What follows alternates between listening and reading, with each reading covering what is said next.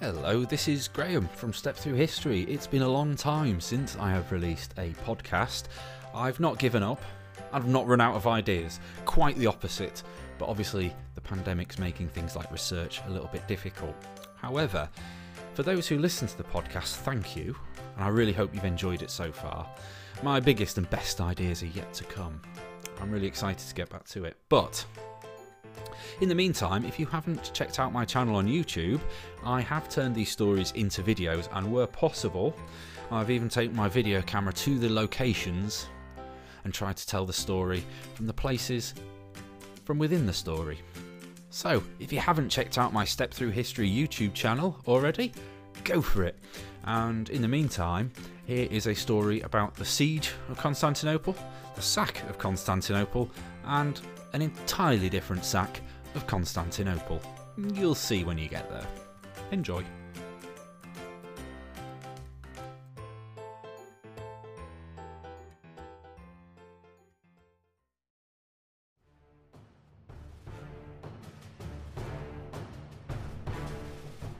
This short story is from 1453. Sultan Mehmed has brought up his cannons to end the siege of Constantinople. The day is the 29th of May, the day of the final assault. The hour was already advanced. The day was declining and near evening, and the sun was at the Ottomans' backs but shining in the faces of their enemies. This was just as the Sultan had wished. Accordingly, he gave the order first for the trumpets to sound the battle signal, and the other instruments, the pipes and flutes and cymbals too, as loud as they could. A great and fearsome sound. Everything shook and quivered at the noise. After that, the standards were displayed. To begin, the archers and slingers, and those in charge of cannon and the muskets, in accord with the commands given them, advanced against the walls slowly and gradually. When they got within bowshot, they halted to fight. And first they exchanged fire with the heavier weapons, with arrows from the archers, stones from the slingers, and then leaden balls from the cannon and muskets. Then they closed with battle axes and javelins and spears, hurling them at each other, and being hurled pitilessly in rage and fierce anger. This kept up till sunset.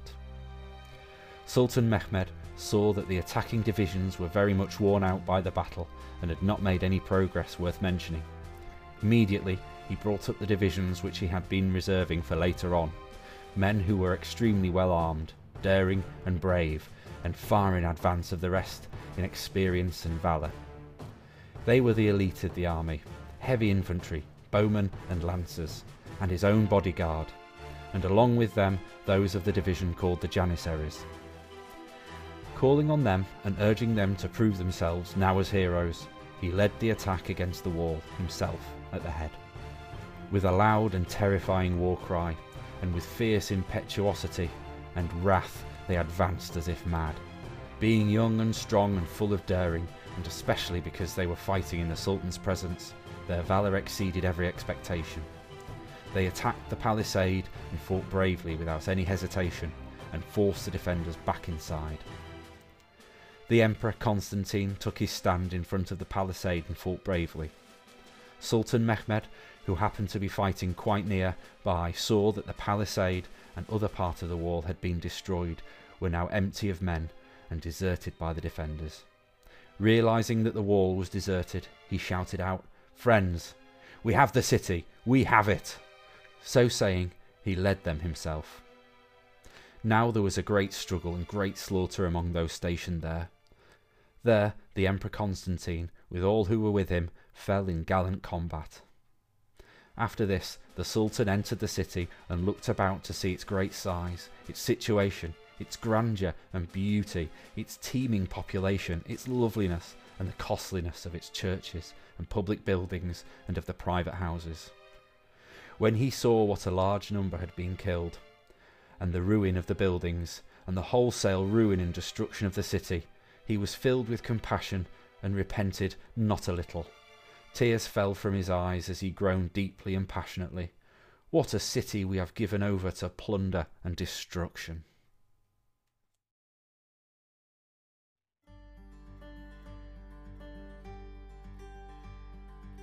This story is from 1204, and it is an eyewitness account of a family's escape when Crusaders broke through the Triple Walls, or Theodosian Walls as I believe they're called, and sacked the Byzantine capital of Constantinople.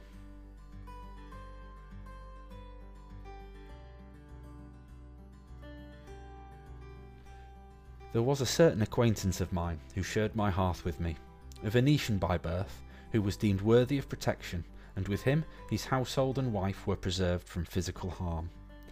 He proved to be helpful to us in those troubled times, putting on his armour and transforming himself from merchant to soldier. He pretended to be a companion in arms, and, speaking to them in their own barbaric tongue, claimed that he had occupied the dwelling first. Thus he beat off the despoilers to a man, but they continued to pour in large numbers, and he despaired of opposing them, especially the French, who were not like the others in temperament or physique, and boasted that the only thing they feared was heaven. As it was impossible for him to fall upon them, he enjoined us to depart. We left a short time later, dragged away by the hand as though we had been allotted to him as captives of his spear, and downcast and ill-clad we were sent on our way. When our servants dispersed in all directions, inhumanely abandoning us, we were compelled to carry on our shoulders the children who could not yet walk, and to hold in our arms a male infant at breast, and thus to make our way through the streets. Having remained in the city for 5 days after her fall, we departed on the 17th of April, 1204.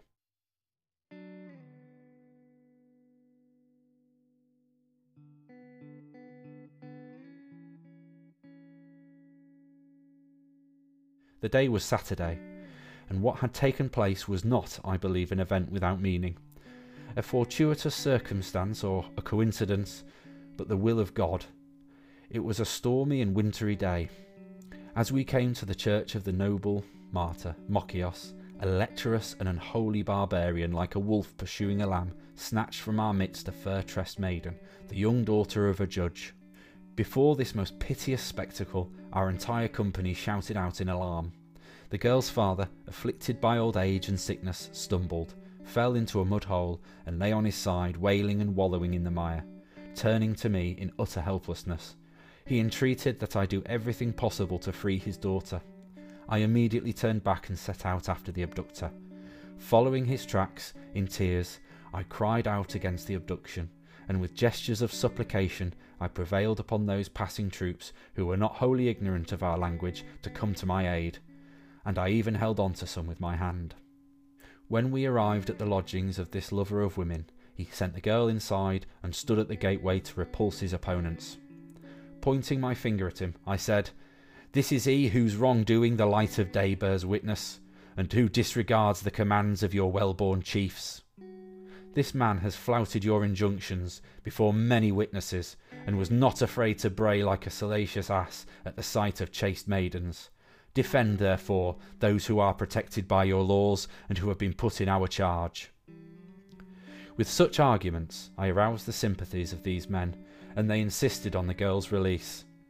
At first, the barbarian showed contempt, as he was held captive by the two most tyrannical of passions, lust and wrath. When he saw, however, that the men were bristling with anger, and proposed to hang him from a stake as an unjust and shameless man, he yielded reluctantly and surrendered the girl. The father rejoiced at the sight of his daughter, shedding tears as libations to God for having saved her from this union without marriage, crowns and bridal songs. Then he rose to his feet and continued on the way with us.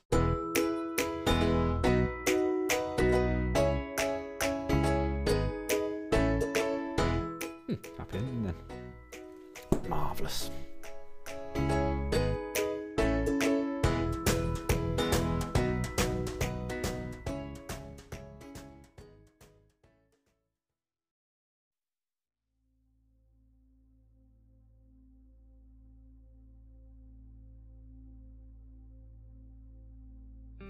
This story is from the mid-7th century and is about Stephen, the deacon of St. Sophia at the great church of Constantinople, and his, problematic testicles.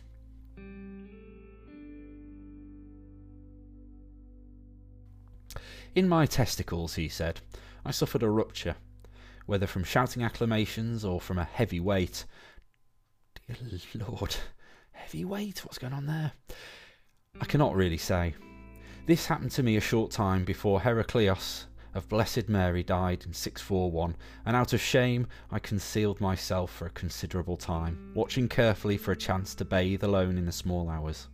At long last I disclosed the misfortune to my parents, and after many treatments, oh how many, had been performed on me, finally after taking counsel with them, I entrusted myself for surgery to the surgeons in the hospital of Samson, and I reclined in the hospital room near the entrance to the area devoted to eyes.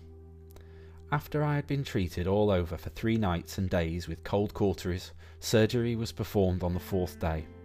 I will omit what horrible things I experienced whilst on my back. To sum up everything, I state that I actually despaired of life itself at the hands of the physicians. After God, entreated by the tears of my parents, restored my life to me, and after the scar from the incision and the cautery had healed, and just as I was believing that I was healthy, a short time later the same condition recurred, and so I reverted to my former state. I had a plan to approach the holy martyr, as I had heard of his many great miracles. Still, I was unwilling to wait in the venerable church, feeling ashamed before friends and acquaintances to be seen by them in such a condition.